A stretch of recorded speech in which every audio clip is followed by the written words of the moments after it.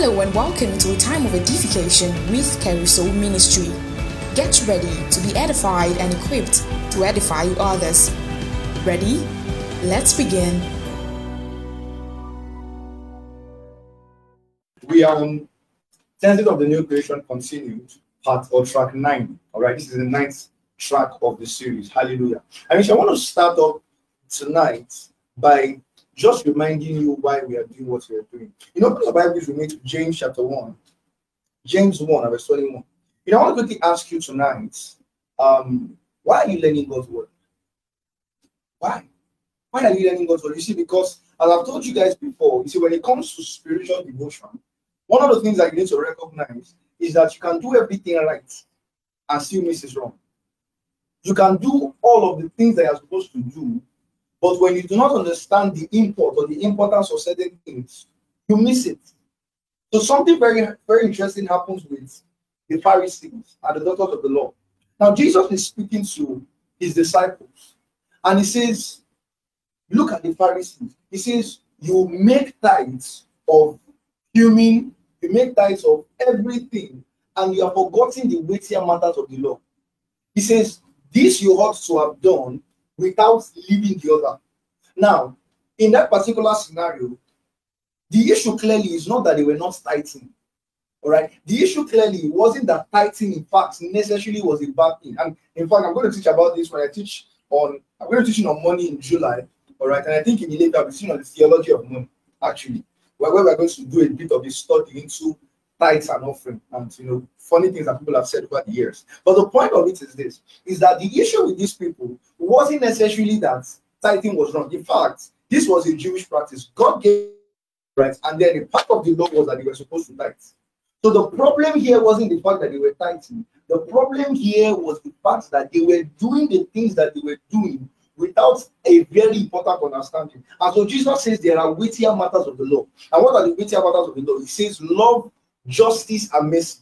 Meaning, even though you tithe, there is a much more important way to tithe. If you are tithing yet there is no love, at the end of the day, what you are doing is a waste. And I've told you guys before, a very interesting example you also see is in 1 Corinthians 13, where Paul says, though I give my goods to the poor and I give myself over to be burnt, yet if I have no love, it profits me nothing and it's a waste. And I cannot seem to get over the idea of why anybody would be willing to carry all of their goods and give it out to the poor, yet not have love. But guess what? He says it's possible. It's possible. So meaning you can do everything right, but if the intention behind doing it is not right, then it's as good as you didn't do it in the first place at all. And that's something you always need to recognize. So you must approach spiritual devotion from a place of the why. You must know why. Why do I pray? Why do I study God's word? Why am I given to knowledge of God's word? Why do I spend hours? For example, I'm going to have Caruso Bible Conference, very soon. Where we're going to have combined 14 hours of studying God's word. Why? And you see, because we've been so used to doing these things, all right, as a matter of religion, that we are not quick to ask ourselves why. And that's the reason why a lot of times when we get to certain points where we are confronted with the why, because let me tell you something, whether or not you ask the why, at some point in your life, the world will confront you as to the why. And so a lot of people, when they grow up, all right, when they begin to have some sort of some sort of reflection about their lives, when they begin to assess certain priorities, it gets to the point where then they have to ask themselves, why do I do this? Do you understand me? So say, for example, you went to, probably you were born into a Christian family, so you've always gone to church. Secondary school, you continue that way. You go to university, maybe your parents were even able to have some influence on you. You grabbed into a school fellowship. You probably became a church, a fellowship leader, and you continue that way to your final year. Now you get out of school, you are no longer staying with your parents. Some money is beginning to come to your account. You have a job that you do in Lagos, where in reality a 9 to 5 is actually a 5 to maybe 11 or 12 as it stands.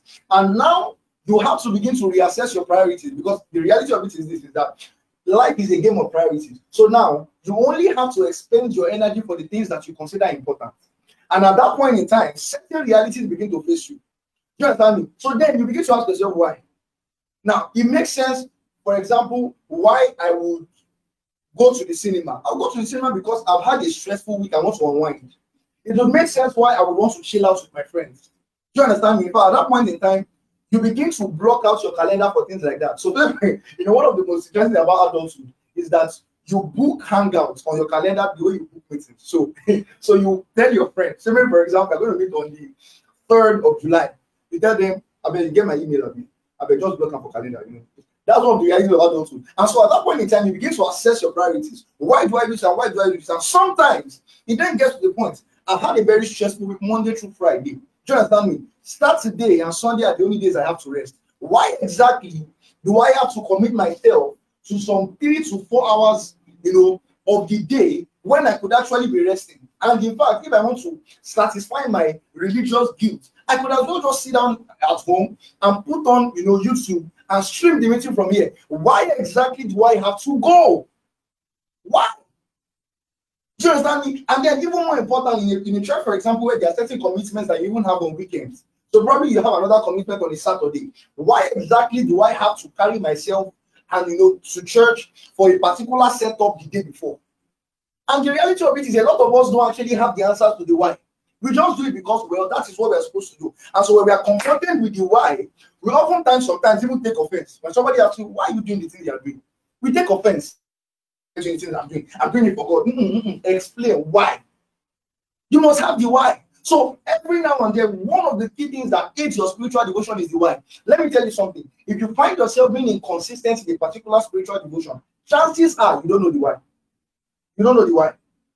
You see, because for example, a man who recognizes, for example, when it comes to prayer, a man who recognizes that prayer is not just some religious acts that I do every morning just to satisfy, that bad feeling or that negative feeling of guilt I feel when I wake up in the morning, I don't get to pray. All right. When you understand that I cannot afford to do life without the power of God that is produced in the place of prayer, you see, at that point in time, prayer no longer becomes, oh, I have to do this, or it no longer becomes, let me do this thing because if I don't do it, I'll feel bad. It then becomes, I cannot afford to go through my day without praying. I can't. Because now there is a strong why. So you must always understand there has to be why to your devotion. Why do you pray?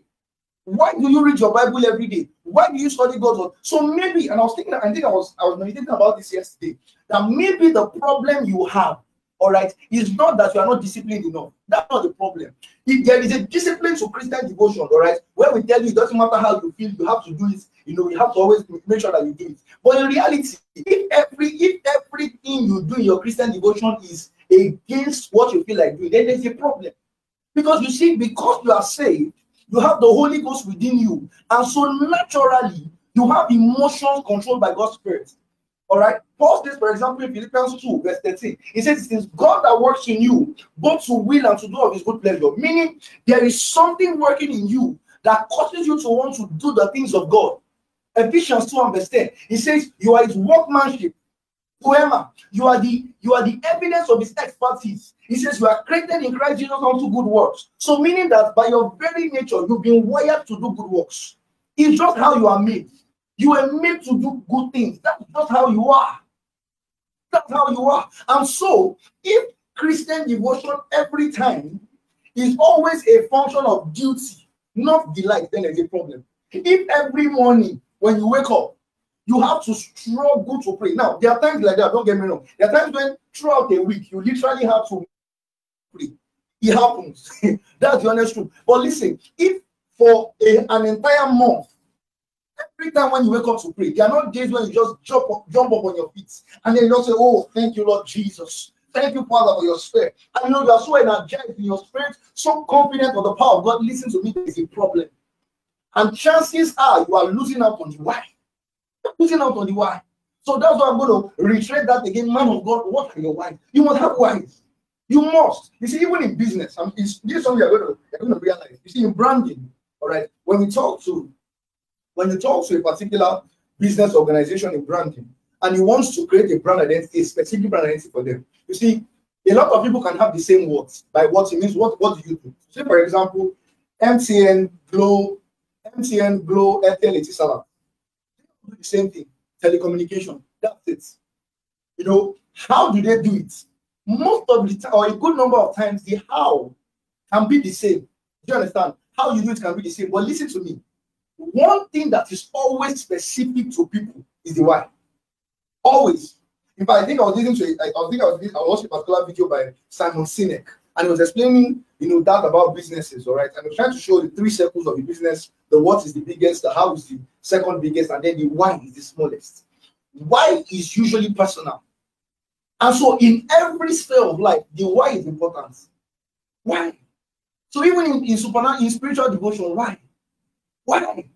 Jesus spoke about it in prayer. When he was talking about how not to pray, you will realize that what Jesus was actually correcting them on when he was telling them how not to pray was to have the wrong whys. So for example, it tells you, don't be like the Pharisees who pray in public. Why? Because they are doing it to be seen of men. So in reality, what Jesus was correcting was the wrong why. Because the right why matters. It does. And so when it comes to learning God's word as well, why exactly are you, taking some 1 and 30 minutes of your Sunday evening when you should be resting, by the way, when you should be sleeping, or when some of your friends are reading? Why exactly are you doing this? Why? Why? And you see, that why is what will help you. At the points when you no longer feel like coming around, because don't get it wrong. Let me tell you something. I've always made a joke, actually, that I've always noticed a pattern, all right, in new disciples or new folks that join. This is how it usually goes. The initial gym period, that time when we are showing up early for meetings. I mean, there are some people that from the beginning, they are just not, but usually there's always that place where you're showing up early for meetings, 5 a.m. prayer meeting, you're already there by 4:55, so on and so forth. Then after some time, it begins to go down. It begins to go down. You see, at that point in time where the excitement is going away, that is actually when training begins. I told you before, I'm not someone who is easily excited about things. Because you see, at the points when excitement is going away, it's just the way everything works. Same way it works in relationships and stuff. At the point where that honeymoon phase, when it has officially closed, there's a point where we're no longer at the honeymoon phase in this relationship. That point when the giggle that used to make you think she's very cute. Now you're like, my giggle by your long. What kind of this thing is this? That point, when honeymoon phase has ended, that's when the real work just started. Do you understand me? And so there'll be times like that in your spiritual devotion where maybe initially when you just had to learn God's word, just had to hear about the truth of redemption, about in Christ realities, I'm saved, I'm justified, I'm forgiven, so on and so forth. Initially they switch your body. You need to do. The word is sweet, and you're confessing, oh, in Christ Jesus, I'm this, I'm that, I'm this, I'm that. Then it gets to a point, it's no more sweet again. Do you understand? It's no more doing your body the way it used to do anymore. Now, in Christ Jesus, I'm sanctified, of course, I'm justified, I know, so on and so forth. You see, at that point in time where excitement has gone away, at that point in time where you now need to train yourself to sit down and listen to the word, even when you don't feel like it and you're not enjoying it, that is the point where training starts. And let me tell you, the reason you'll be able to do that is that you have the correct why. Are you with me? When you understand the why. So why do we learn God's word? I'm going to give you a very important why. Go to James chapter 1. James 1. Oh, thank you, Lord Jesus. James chapter 1. We're going to be reading from verse 18. James chapter 1 and verse 18. Thank you, Lord Jesus. Thank you, Lord Jesus. James chapter 1 and verse 18. And I believe this is a very prophetic admonition tonight. Because I just sense that, let me start by saying, you see, a lot of times we have a very streamlined view of how the prophetic operates. All right. So a lot of times we expect that, when we hear the prophetic manifestation, we expect that the way it just works is someone just comes to meet you and tells you in the next 2-3 days, this and this is what will happen. And so this is what you should do and do like that. And now, don't get me wrong, things like that happen. Seeing stuff like that happen in charisma ministry happens quite often. But you see, some other times, prophetic directions, in fact, at the end of the day, let me say something. When you understand certain things, it makes you less excited about prophecies. Let me explain what I mean by less excited about prophecies. You see, a man that prepares more for prophecy is more important or matters more than a man that is just aware of prophecy. I'm going to say that again. A man that prepares for a word of prophecy matters more, all right, than a man who is just aware of prophecy. And so this is the reason why Paul is speaking to Timothy, for example. Paul speaking to Timothy tells him, these prophecies that have gone ahead of you, he says, pay attention to them so that by them you war a good warfare. Meaning there is something to do because of these prophetic words. But you see, the problem is a lot of times people get excited by words of prophecies and they don't pay attention to certain responsibilities they have to do, certain things that they have to do. They don't pay attention to those things. And they focus too much on the excitement of the prophecy that at the end of the day, in the fulfillment of the prophecy, they no longer have their place. Because they are paying so much attention to God has said this and God has said this and God has said this. And of the truth, He has said it and it's going to come to pass. But listen, you have a part to play to be a part of it. There is a way you position yourself to be a part of God's prophetic words. There's a way you do it.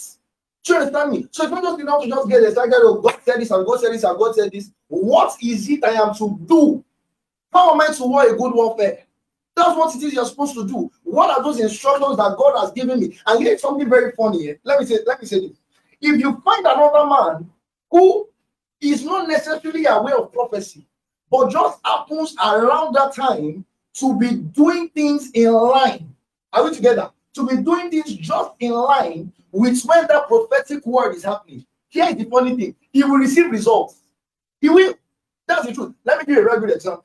So now, God wants the Israelites to leave Egypt to wherever, and what He wants them to do is to worship. That's what He wants. Now, God knows that He's going to tell the Israelites to build Him a temple. He knows that already. Now, the Israelites don't know, right? All the Israelites know, all right, is that we are under bondage in Egypt. We want freedom. They don't even have an idea that some 400 years ago, God has already spoken to their ancestor, Abraham. And He has actually told Abraham that, listen, your descendants will be Sabbaths in a foreign land, and then after 400 years of that, or after a couple of years of that, I'm going to deliver them by a strong hand, and so on and so forth. Now they don't know. All they know is this: we're in bondage, and then they are praying to God for a deliverer, all right, or that God will deliver them. And to them, in reality, let me just tell you what the average Israelite would have seen. We are praying to God for deliverance.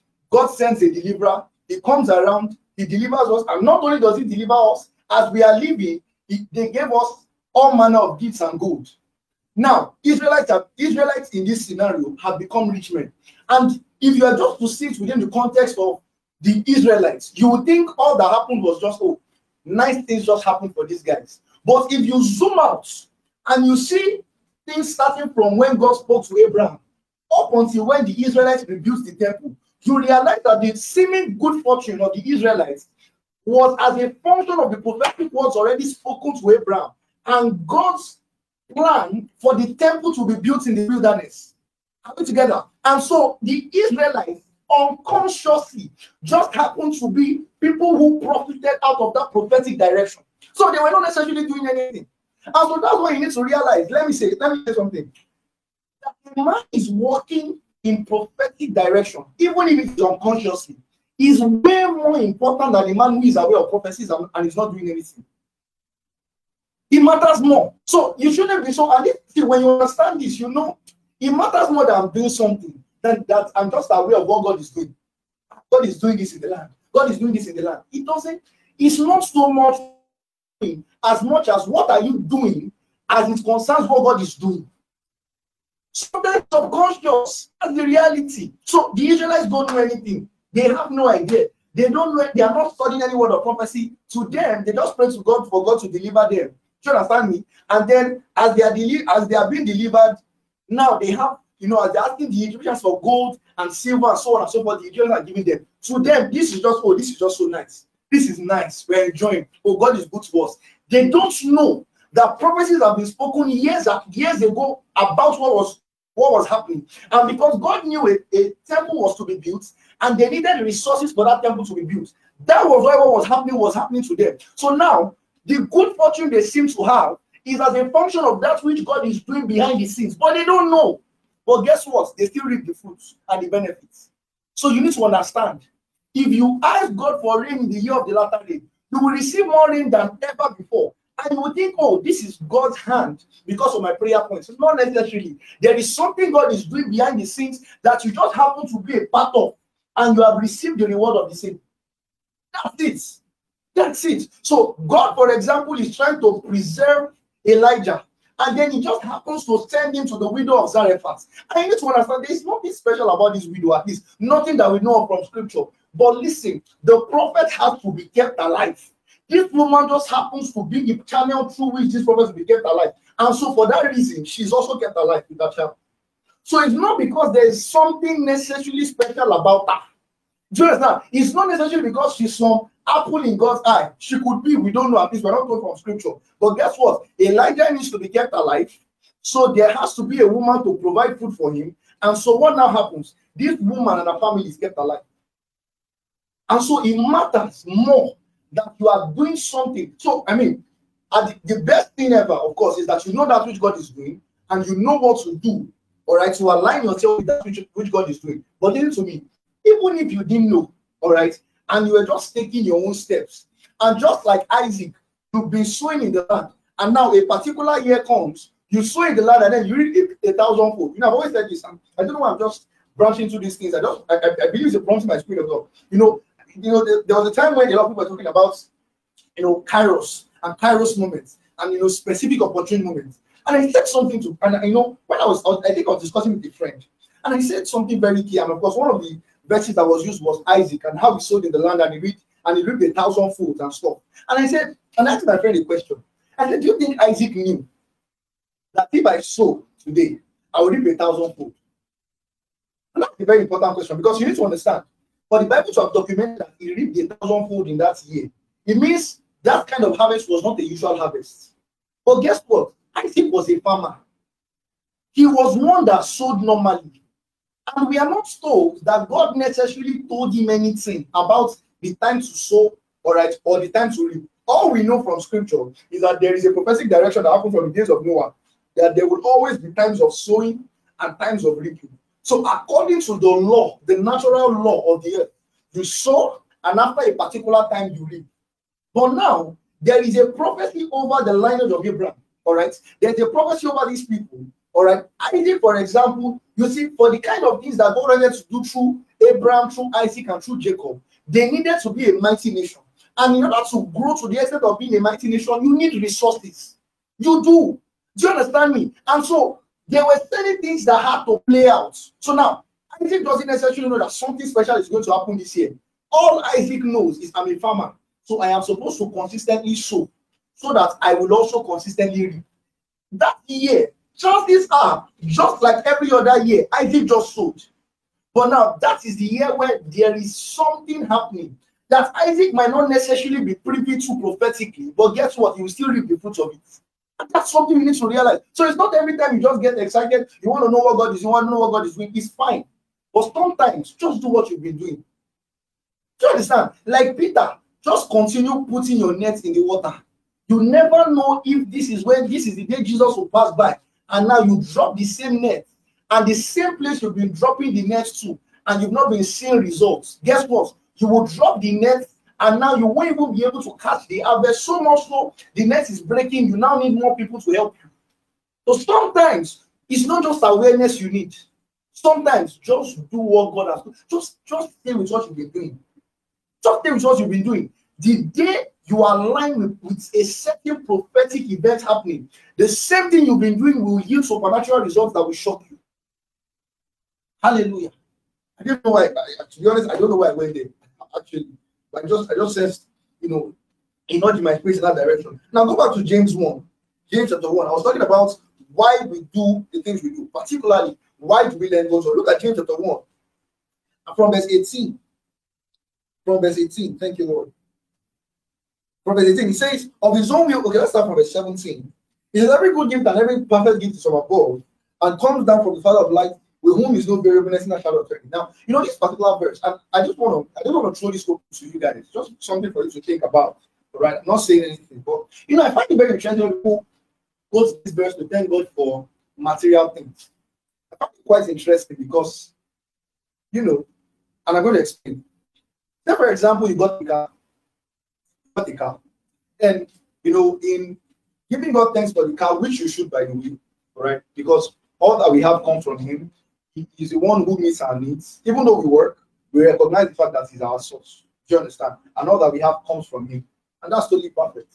But when you now, in giving thanks to God for your car, you say, Father, we thank you because all things, every good thing and every perfect gift, every good gift and every perfect gift from above comes out from the Father of lights, with whom is no variableness, neither shadow of turning.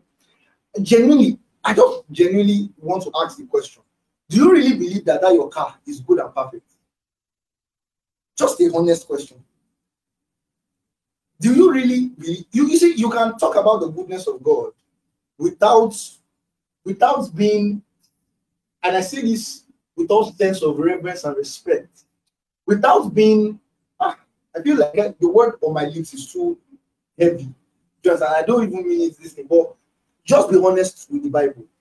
It can't be a car. A car is not, a car can be good, but it's not perfect. I'm not kidding. A car. One of the ways you know a car is not perfect is that chances are you're not buying the latest version of that car. It already shows. You understand? Respectfully, you buy, let me share it myself. You buy Toyota Camry. Do you understand? Buy Toyota Camry 2010. You now say every good year and every perfect. No. Let's not even go too far. Do you understand? That Toyota Camry, you didn't buy the full option. You bought probably the limited edition. So, I mean, obviously that's not good and perfect. Do you understand? The same car, you go and service it. All things being equal, you service it from time to time. So it's clearly not good and perfect. So sometimes just think about this thing and say, no, this doesn't make any sense. So obviously, when he was saying every good and every perfect gift from above comes from the Father of lights, with whom is no variable, no shadow of turning, he could not have been talking about something material. He could not have. And it's something I'm going to show you in while I teach on money in July. That you see, materialism is not just a doctrinal stance. Materialism is actually an hermeneutic. And by hermeneutic, I mean it's a way of interpreting scriptures. You see, it's like a glasses. Just the way you wear your glasses, and then your glasses filters everything you see, such that what you are seeing is a function of what the glasses allows you to see. Do you understand me? That's exactly the way materialism is. It works like a filter. So the moment you open your Bible, you begin to see everything through the lens of materialism. So verses that normally, anywhere you see prosperity, you just believe it's talking about money. Your brain cannot even open up to just think you're talking about something else, because now you've been blinded, and that's really what you have in James 1 verse 18. Because there is no way it takes just sitting down to think to know every good gift and perfect gift can't be refined to money, can't be refined to house. Do you understand? It can't be refined to God giving you a wife. A husband is far. every human being on earth is far from being both good and perfect. Good, yes, perfect, no. So could have been talking about that. And luckily, it actually tells you the answer in the following verse, in verse 18. Having told you that every good and perfect gift is from above, comes down from the Father of lights, whom is no variableness or shadow of turning. It then tells you in the following verse, of his own will begat us by the word of truth, that we should be a kind of first fruits of his creature. So when he was talking about every good gift and every perfect gift, who was he referring to? He was referring to the men in Christ, the new creation, who he has begotten by his will, that we should be a kind of first fruits of his creature. So the people who are good and perfect are actually the new creation. Those men who have been saved and ransomed in Christ Jesus. And we are good and perfect because we cannot be improved upon. You see, the new creation is the and that's the reason why Paul calls you in Ephesians 1 verse 10, he calls you God's workmanship. I told you before, the word workmanship is the Greek word poema. Poiema, poema.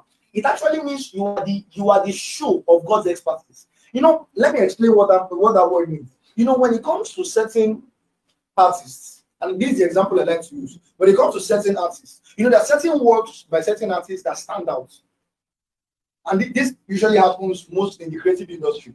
They always talk about there are certain works that you do, and chances are you will never do a work like that again in your life.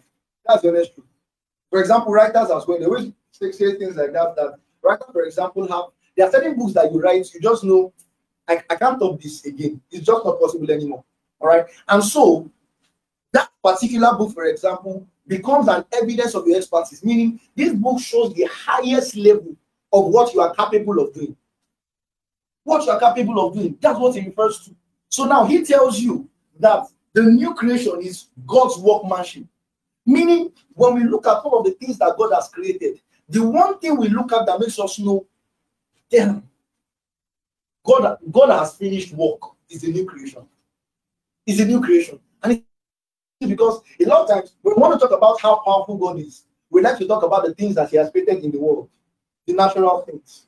And then we say, oh Lord my God, when I in awesome wonder, say, consider all the works thine hands have made. And then you move on. You say, I see the stars, I hear the rolling thunder. And so, we try to establish that God is a powerful God. What do we see? We see the stars, we see the moon, we see the sun, we see the thunder.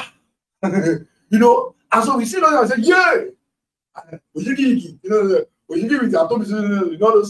things we see to make ourselves feel, this is God. Those nice things. But in reality, it tells you that which a man sees and shouts, wow, such a God is the new creation. So mean a man sees the man in Christ and says, this is the most that God, like this is it. This is God in action. That's God.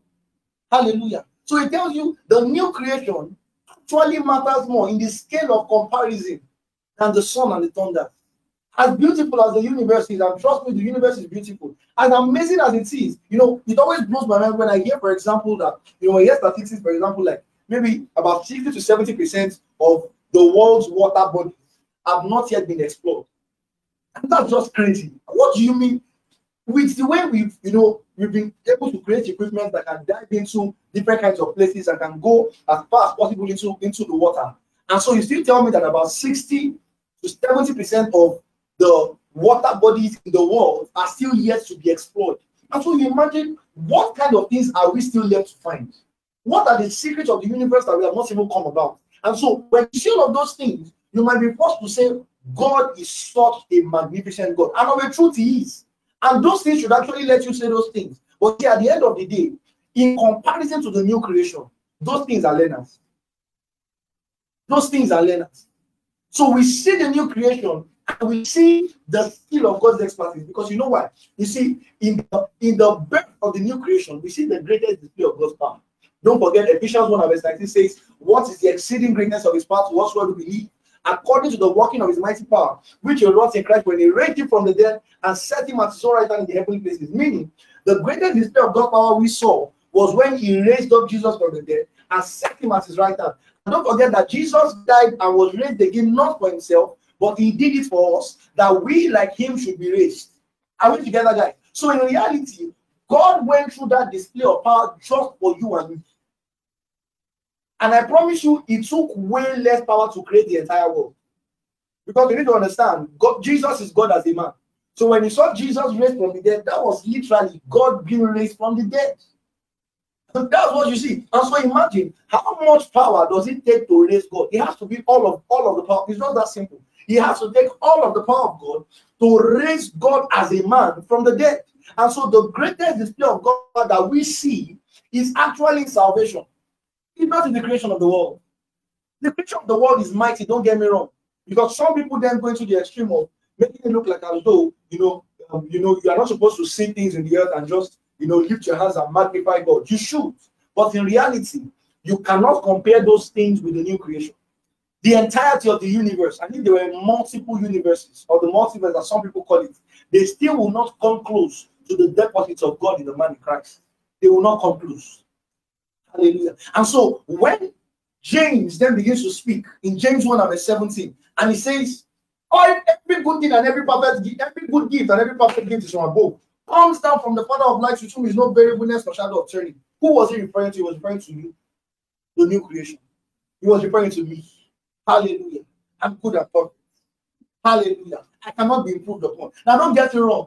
So that you don't just say, so because we said you are good at perfect, you now say, all those motivational speech. Say, how do you say, I'm enough. You are enough. Yeah, I agree. No problem. But that does not mean that your terrible attitude, you should not change it. You keep malice. That's terrible. You need to do better, actually. That's a very toxic trait. Stop it. So when we say that the new creation cannot be improved upon, we're not talking about your nasty behavior. No.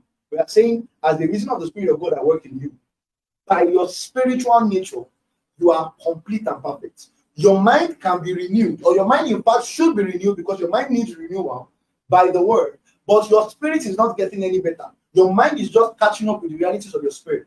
So all that you need, for example, in life, all that you need for life and godliness is present in your spirit. All you need to do is to renew your mind to catch up with the reality of your spirit, so that you now begin to live as one who is truly saved. And that's the reality. So you need to understand, you don't need any improving upon. You don't need it.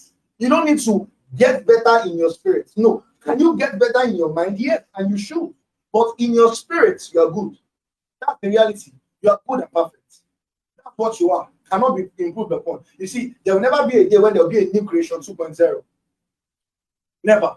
In fact, the only thing we are looking forward to is the redemption of our bodies. And guess what? It's not something that God will just do. No, it has already been done in Christ. In Christ it has. And that's the reason why we know, for example, that as a function of the work of salvation, our bodies have already been paid for. That's the reality. So we are just waiting for us to take up the new bodies. It's not as though we are waiting for God to do something so that those new bodies will now be received. No. Already they have been paid. The Spirit of God in us is a down payment. So we know already that we have those bodies. We are just waiting for that time. And that's the reason in 1 John 3, from verse 1, it says, "Behold, the manner of love the Father has given unto us, that we should be called the sons of God." He says, "Yet the world does not know us yet." All right. He says, "It does not yet appear what we shall be, but we know this: when we see him, we shall be like him, but we shall see him as he is." So it's a confidence. We know it's not, God is about to do. No, he has done it. We are confident of it that he has done it. We are just waiting to receive it. That's it. So you need to understand. So when he says good and perfect, he's referring to the new creation. Hallelujah. So now let's continue. So in verse 19, he just said you are good and perfect. And this is beautiful, actually, because it explains what I'm trying to say. He just calls you good and perfect. Complete in him. All right. Then he begins, and he says, "Of his own will begat us by the word of his truth." So we are begotten by the word. We are born of the word. We are men who are begotten of God's word. That's our very nature, a nature of God's word. But then he continues to say in verse 19, he says, "Wherefore, my beloved brethren, let every man be swift to hear, slow to speak, slow to wrath." He says, "For the wrath of man works not the righteousness of God." I know this is a very key part. So now, because you are begotten in God's word, all right, he then begins to give you an instruction. He says, "Be swift to hear, slow to speak." And I think it's a very important instruction for young people. In fact, for every believer, when it comes to God's word, and as I'm going to show you very soon, be swift to hear, slow to speak. Don't just learn to be a good listener. Let's hear. Some of us are actually quite terrible at it, to be honest. A lot of us don't just know how to listen. We don't know how to. Just want to be able to say something. He says, be slow to speak. Be swift to hear. And then he says, be slow to wrath. Why? He says, because the wrath of man does not work the direction of God. You see, one of the things that I've been able to learn by the grace of God over the years is learning to draw the line between passion, all right, and anger. Because you see, a lot of times, because we are young people and we are very energetic, a couple of times we can mistake fervor for anger. That's the thing. We can easily mistake fervor for anger. So, for example, anybody, who teaches that salvation is by works, command badger, you know that you're always fighting, and then we look at you and we think, such a man of the world. He's not necessarily a man of the world. He just likes Gidido. He just does. I always remember the experience where in my 200 level thereabouts, I had a 3-day argument with people on the WhatsApp group. 3 days. Like, we will sleep, we will wake up for the argument. Now, I was going for lectures and everything, but me, let me tell you how crazy that this thing went. Of course, it started from arguing as regards assurance of salvation, eternal salvation, and we argued from there. And somehow we combed through the entire Bible. When I say entire Bible, I mean entire Bible. Just think about this. We were arguing about eternal salvation and we landed on Job. Just think about that. We landed on Job. What exactly are you trying to teach in eternal salvation that has to bring you to Job? We got to. I just wanted to. So at a point, it was no longer about getting them to understand God's word. I just wanted them to know. Listen, we're mocking you. Because everyone was sharing Bible, you get, and so it wasn't anymore about getting them to learn the word. It was just about showing off, just showing them that they don't know anything. That was it. So I was just entering any matter. I was entering. But listen, and now I look back and I just laugh. First of all, because a lot of people who argue those things now are teaching it. Whether they are teaching it because they are convinced or because it's the reigning thing, only God knows. But they are teaching it. Hallelujah. But in reality, when I look back at those things, it just makes me realize that so that you see a man fighting, that you see a man, doing extra, doesn't necessarily mean he's convinced. Sometimes, Ogo like Ija. That's just it. He just likes Wala. It might just be extra energy that is bubbling up his body. For example, when you see Peter and he cuts off the ear of Matthias, you think, this man loves Jesus. Forget. See passion. The same man, the same night, in the very dream, it was another night. The same night, after I cut somebody's ear for him, the same night, he denied Jesus 3 times. So sometimes some people are just extra.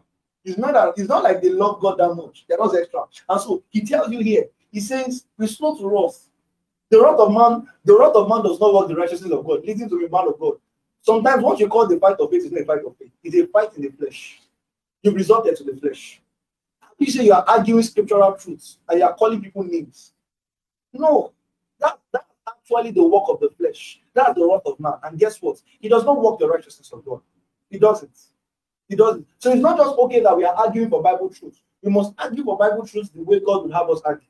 We must argue as spiritual men who are still filled with the fruit of God's Spirit, love.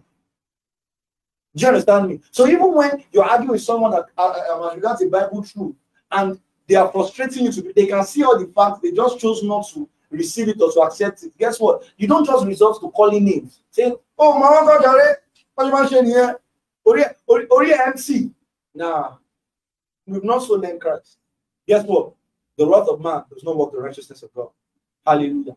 Glory to Jesus. And let's continue.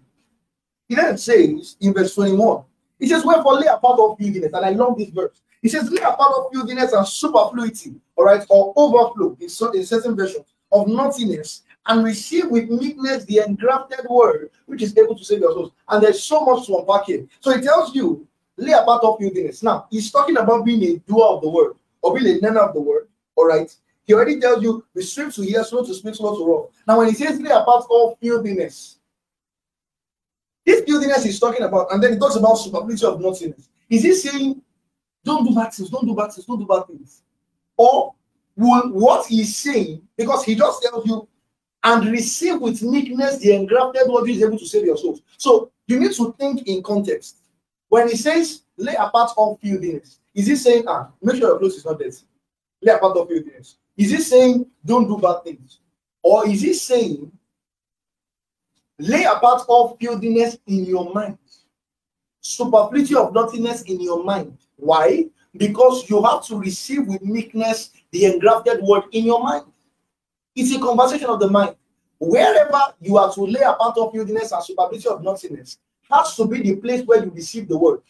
Because this is something you have to do in order that you may receive the word with all meekness. And of course, meekness here, when he says receive the word in meekness, he's not saying that receive the word as you're just, you're sitting there and just meek. One of the things that Bible teaching will teach you, all right, is that sometimes those very meek people that as they listen to your sermon, those people that, they look like people. Sometimes, when we are praying against false notion and ideology, when you are talking about, every high thing that exalts itself against the knowledge of God, you see, those high things, sometimes it's in those people that they just look. Sometimes it might shock you that the people that look like gangsters, they will listen to you. They have no problem. But you see, when you hear stronghold, you see those people that they look so man of God-ish, they look like they are sitting down. They have a filter in their mind. Everything you are saying is just flapping it. It's not going anywhere. You understand? And so you need to realize that when he says receive with meekness, the meekness here is not just that you are sitting down quiet when you are listening to the word. No, it's a meekness of the mind. There is a meekness of the mind. There is such a thing as a sobriety in your mind, where you recognize the lordship of the word in your mind. It's not a function of ideologies I've had before. You see, a lot of us, we come to church to receive God's word through the filter of our intelligence. So, pastor is saying what he's going to say. I'm listening to him, but I will still do what I want to do, sharp. Do you understand? Now, that's not meekness. Now, it doesn't matter if when pastor sees you after service on Sunday, you say, sir, pastor, sir, how are you doing, sir? Is everything okay, sir? You're about to say, that's the honest truth. It's not just by saying, sir, sir, sir. So that's not the meekness he's talking about. There is a meekness in receiving the word. A meekness where you submit your ideologies to the ideologies of the word. What does the word say? If the word says this, then I receive correction. I receive correction. You know, it's one of the things I always do to my heart every now and then. I always check. I genuinely, when I hear God's word, if there is an area of my life where I'm faulting, and I hear God's word concerning that area, and there is not an immediate remorse in my heart, there's a problem. There's a problem. Because God's word must still be able to correct me. It must still be able to correct me. I must be able to hear certain things in God's word and my heart is pricked. If you ever get to the point where the pastor is teaching something that is clearly from the word, and you are erring in that thing, and you can hear it, because I don't understand, for example, how you have people who are living, you are living with a man that you are not married to. You are in a church where you are being taught that fornication is wrong. Do you understand me? That premarital sex is wrong. And you are constantly coming to that church, and you are still doing that thing. And we're not talking about something that you mistakenly did for 1 week. Do you understand? And that's it. We're saying you constantly come to the church in certain creative contexts, you are even serving, and you are still doing that. See, hardness of mind get level. There's a people that is that beyond hardness. That is your heart is no more hardened. Your heart has become cement. It doesn't contain it. It has become concrete. That's what your heart has become. Because that's on another level. Do you understand? So you must ensure that you have a heart that can still be corrected by the word. That God's word can come at you and you can receive it, and you can receive corrections. You can receive instructions when God's word is taught. Now that is how to receive the word. Now that's a why. That's a why. So when you recognize that, but every time when I come to receive God's word, I come to receive correction. I come to receive a straightening in my life. You know, I love the word. I love the way the word correction is used. The word correction in 2 Timothy 3 and verse 16 is the word epanotosis. It means to straighten out something.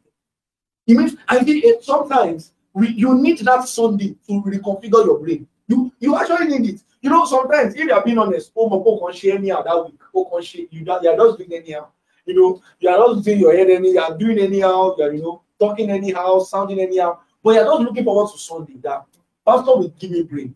You know, I'm not doing that. No, I'm not being serious. But I know that if I enter that place, give me like 30 minutes. You know, I was talking to one of you jokingly a while ago, and then, you know, we're also talking about something like that. And he was saying, he just said, what's that? He said, I know that this thing, that I'm just not serious, actually, with this. I'm not serious. But I'm just looking forward to that prayer meeting. I know that by the time we enter that prayer meeting, after like 30 minutes, my brain will reset, it will rearrange. That's actually good Christian behavior. Now, that's not to say that he shouldn't have stopped what he was doing earlier, all right? Or he should have corrected himself earlier. But the point of it is just that that's someone who is looking forward to the meeting, knowing he's going to receive corrections and directions. And he already has a heart that is willing to receive instructions and corrections in that meeting. He already has such a heart. And that is a Christian thing to do. So you must have that perspective towards God's word. I'm coming to God's word to receive correction. I'm coming to God's word with meekness. So don't show up every night for meetings and you already, you know, you're not intending to do anything with the word. No. So you show up with meekness in your heart. What does God's word say about this? What does God's word say about this? I receive it with meekness and I correct myself. Doesn't matter for how long I've had that ideology. If I can see it properly explained in scripture, what do? I correct myself. I change for the better. Now that's how things are done. And so it continues. He then says, lay apart all filthiness. So filthiness that would mean any form of impurity in your mind, any form of dishonor and disdain for the word in your mind. He says, lay it aside. Don't just take God's word as the words of men. You know, Paul spoke about this. Go to 1 Thessalonians. Let me show you that. 1 Thessalonians 2 and verse 13. For this cause also we thank we God without ceasing, because when you receive the word of God which you heard of us, you received it not as the word of men, but as it is in truth the word of God, which effectually works also in you that believe. All right. So you did not just receive it as the word of men, you receive it as God's word. That's how to receive the word. So there is meekness in your mind. So it tells you, you know, do away with all filthiness, every superfluity of naughtiness, receive with meekness the engrafted word. And now, when he calls it the engrafted word, that's also another very important part. Interesting. It seems like I will be able to teach my series today. But anyways, when he calls it the engrafted word, the word engrafted is actually a word that means the implanted word. Remember, he already tells you that of his own will begat he us by the word of his truth. So he already lets you know we are meant begotten by the word. That's our very nature. He now tells you, receive with meekness the implanted word, meaning you not only are you born by the word, you now receive of that word by which you are born. Are you with me? Because don't forget, as I said before, all of the realities of God are present in your spirit. He has given you his spirit. 1 Corinthians 6 and verse 17. He that is joined with the Lord is one spirit with God. So spiritually, or by your spirit, you are in union with God. You are one with God. However, your mind needs a renewal. Your mind needs renewing. So he tells you that what you are then supposed to do is to receive of the realities of your spirits. So he says, receive the engrafted word, the implanted word. Receive the word by which you were born. And this is the basis for which you can receive God's word. This is the reason a natural man cannot receive of God's word. He can't receive because they are foolishness unto him. They are spiritually discerned. But a spiritual man judges all things. You can understand because you have the Holy Ghost. We have received not the spirit of this world, but the spirit which is of God, by which we may know the things that are freely given to us of God. 1 Corinthians 2, I think verse 12. So you need to understand, you have the Holy Ghost, you can understand. And you can understand because, all right, you are receiving of that of which you are born. That of which you are born. So then you come around to receive God's word with meekness. I come to learn. So every time when we come around to learn God's word, we're coming to learn of the realities of our spirits. To what end? That our minds are renewed and we can begin to walk as made us to become. That's our reality. That's why we come to learn the word. Hallelujah. Go back to James 1 verse 18. James 1 verse 18. So it tells you, receive with meekness the engrafted word, which is able to save your souls. Now let's continue. He then says in the following verse 22, he says, but be ye doers of the word, and not hearers only, deceiving yourselves. And this is where it ends in. Be a doer of the word. Be a doer of the word. Have a life or have a heart that wants to do God's word. Don't just be someone who, you see, don't get to the point where you get so used to God's word, it doesn't cost you to do. There is no point learning God's word if you're not going to do it. To be honest, you have to do the word. So have a mindset where, as I'm living, as I go to learn God's word, I live with assignment. I live with, this is what I'm going to do after today. How do you, for example, and you see, I need to say this. How do you learn God's word in a place like a result ministry, and you're not given to evangelism and discipleship? You need to understand. It takes a certain level of, I'm just not interested in to be that way. That's the honest truth. The extent to which we emphasize discipleship, training men, being effective in the preaching of the gospel. If as of now, you still are not taking it seriously, you need to understand what it is. It's not that you're not being taught it from God's word. All right? It's not that, it's not properly explained. It's just that you've decided to intentionally uninterest yourself or disinterest yourself in it. Because you must also understand something, I'm going to say it now, is that in this same place where, and it's something that I've come to learn, of course, as a Bible teacher, that people will always have varying responses to God's word. Because you need to understand that in this same place where you are being cajoled to do discipleship, there are people who are consistent. And when I say consistent, I mean they are consistent with their preaching of the gospel and their discipleship of people. Let me tell you in simple terms, there will be a witness against you. It's not, you need to understand, when this kind of things is not work of the law. Do you understand? It's not legality. It's in Christ. If both of you are learning God's word together, and the same God's word is provoking someone to go out to preach the gospel and to disciple people and to be serious and effective with it, and you are hearing the same thing, and it's going through, as they say, the left ear coming out of the right, or the right ear coming out of the left, and you're not doing anything with it, it's a witness against you. It's not, you need to realize, it's not, I'm not the best person to say that something is a witness against you. Jesus said the same thing. He said the same thing. He spoke about it to, he was talking to, what's the name now? To Jerusalem. All right. And, he was saying that if the prophets you have today, Sodom and Gomorrah had those prophets, all right, he said they would have changed. He said those people will stand as a witness against you. Do you understand? So it's not out of the Bible to say certain things or certain people will stand as witnesses against us. It's the truth. It's the honest truth. So you need to realize you have to come to learn God's word with a mindset of doing it. You have to. You have to. Enough with learning so much about the healing power of God. And then the first time you fall sick, the first thing that comes to your mind, get a drug. It's people. You need to know. Now, I have no problem with people using drugs. I actually genuinely do not have any problem. Even though I don't use drugs, but I have no problem with it. But at least let your first response be the power of God. Be your first response. Let it be the power of God. It's God's word is learned to do. So you must be intentional about doing God's word. You must want to do it. You must. How do you, for example, you are learning God's word, growing in knowledge of God's word, all right? You are not intentional about seeing yourself get better with the things of the Spirit. When was the last time you gave a word? Don't those things randomly just pop up in your mind. When is that give a word of knowledge?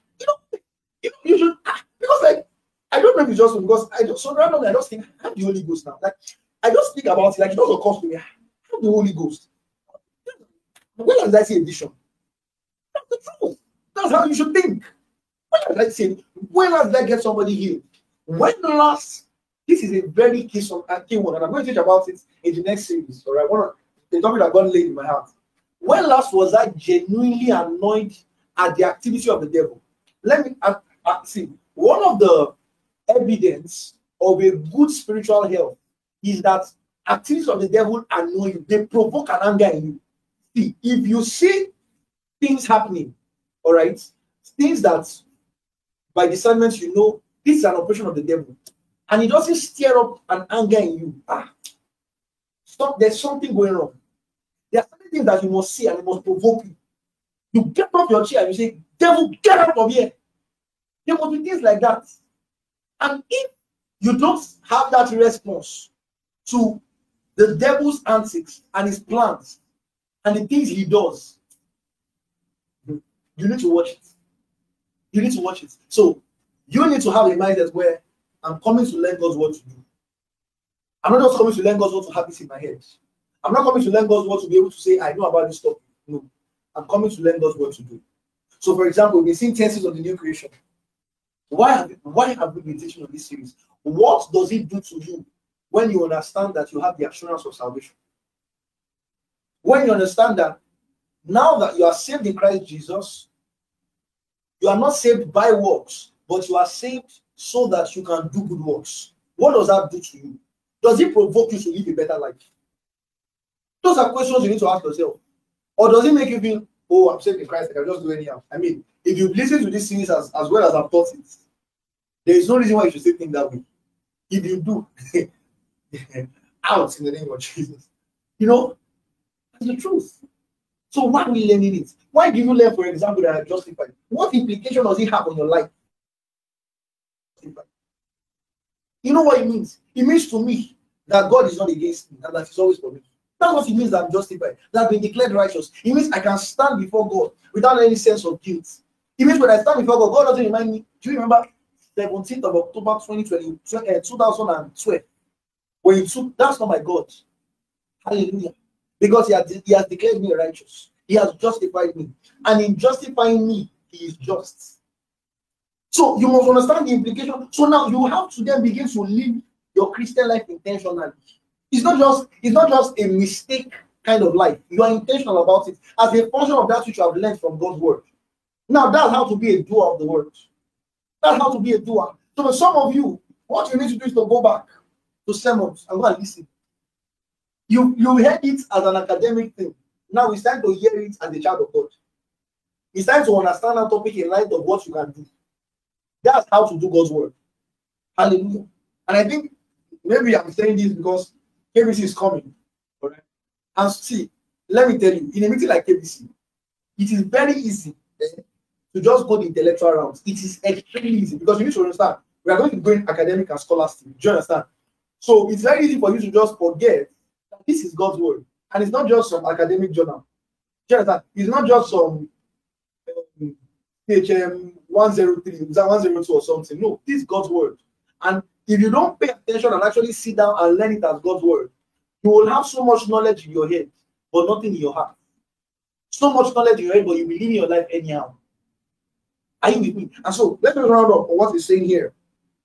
So it tells you to be doers of the word and not hearers only, deceiving your own selves. He says, for if any be a hearer of the word and not a doer, he says it's like also a man who beholds his natural face in the glass. And this is beautiful because just explain what I was saying before.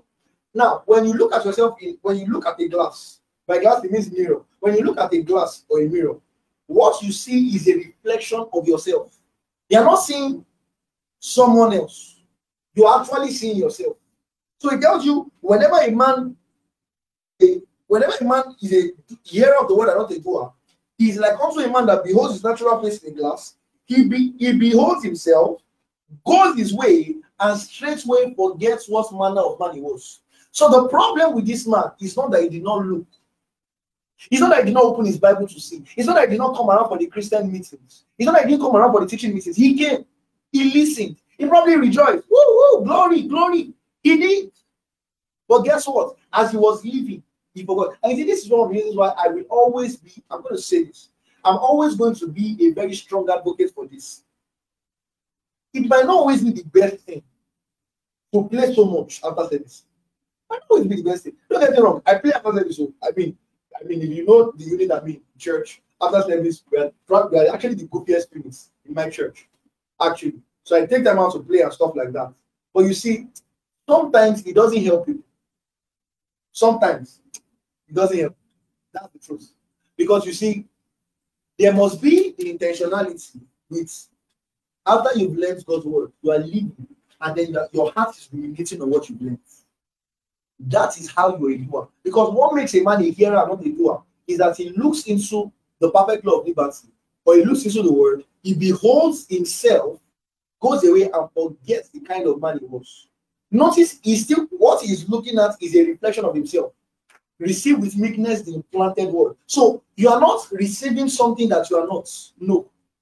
You are not receiving more spirits. No. You are only receiving of your spirit. You are receiving from God's word the reality of who you already are. That's why it says he's looking into the mirror. When you look into the mirror, what are you seeing? You see yourself. But guess what? As he looks, he lives there and then he forgets.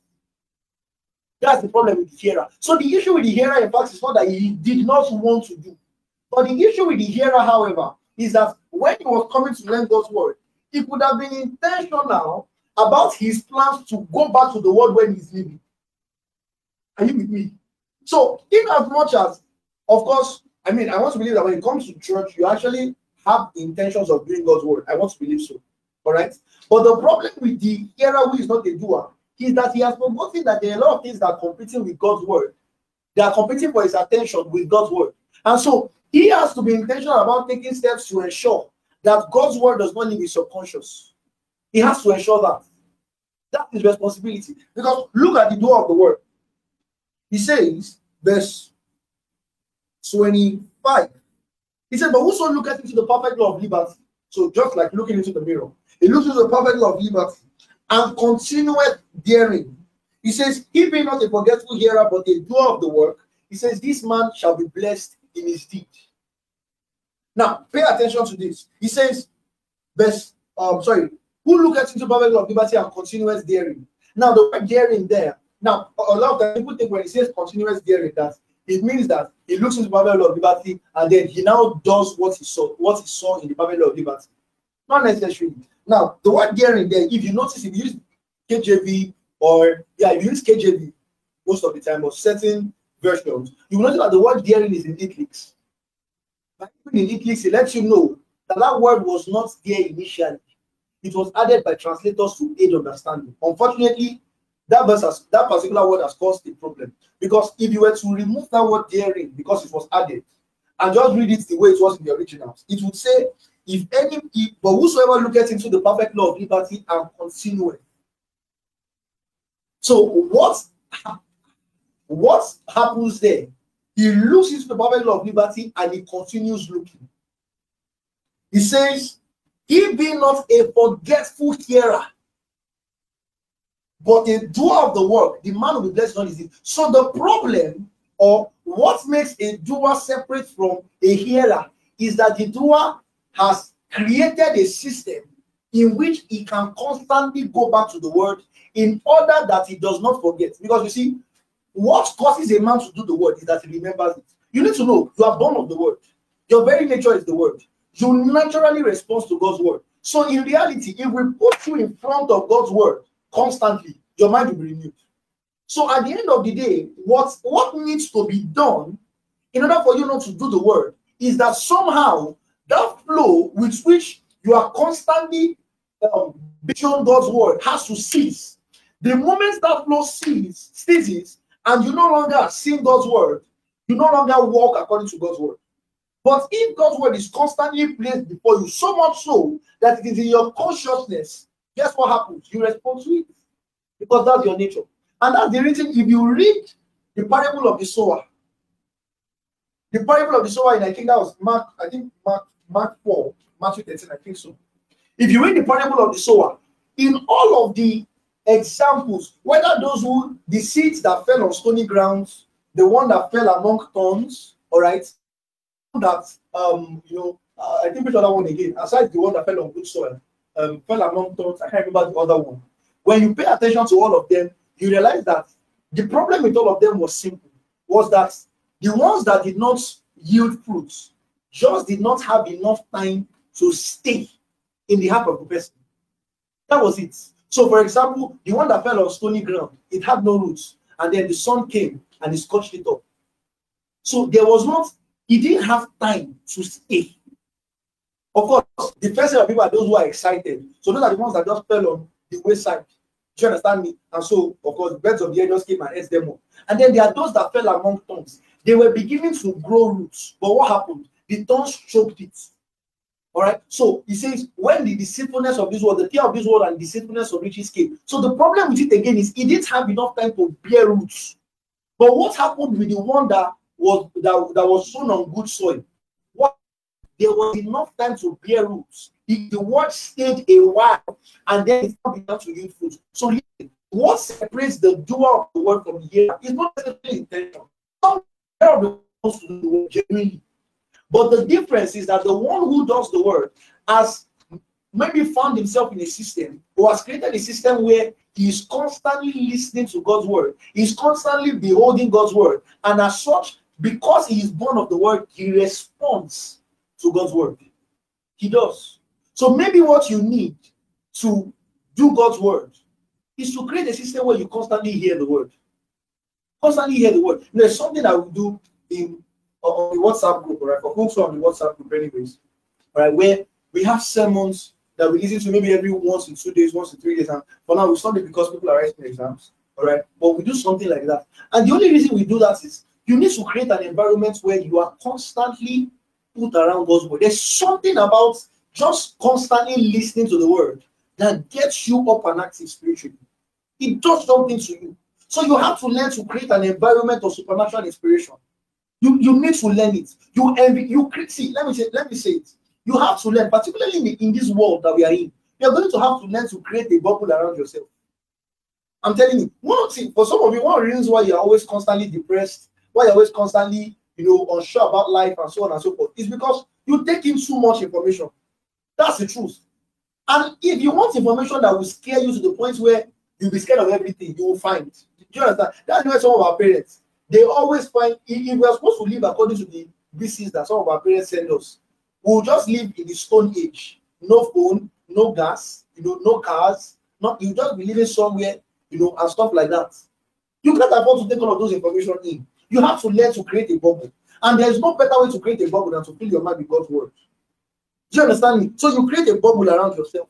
Words of faith, words of power, words of illumination. You will realize at that point in time that subconsciously, your first response to things will be spiritual. You will realize, it will not shock you. You won't be able to explain why. But you don't realize that the way you respond to things first will always be spiritual. Why? Because now you have created a pathway. You set yourself up to be a doer of the word. To be a doer of the word. So I think time is long gone, so I'm just going to stop here.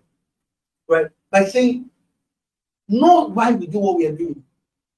Why? So now it makes sense why I wake up in the morning and the first thing I want to hear is a sermon. The first thing I want to hear is what Pastor taught yesterday. The first thing I want to hear is, God's word concerning this, God's word concerning that. It makes sense. Why? Because what I'm doing to myself is that I'm setting myself up to be a doer of the word. That's what I'm doing. I'm setting myself up to be a doer of the word. And you see, glory to God, we have a very robust curriculum, very extensive one. Embed yourself in an environment of the word. And in these last days, you will need it. You will need it. There's so much happening everywhere. Do you understand? Shut down the stimulation. It's too much. Twitter, just post it, calm down. But so much social media. I don't even, the reality of it is, let's not forget spiritual things. The truth is, you can't be productive in any area of your life like that. You're always online, always posting. Calm down. Calm down. Is that? Drop your phone and touch God. Right? So that's an instruction. Why? Why are you learning why are you learning God's word? To be a doer. How are you a doer? Set yourself up to be a doer. Give yourself to the learning of the word. Hallelujah. Glory to Jesus. Thank you for listening. We're sure that it was an amazing time. For questions and inquiries, reach out to us on carousel.media@gmail.com. We call you blessed.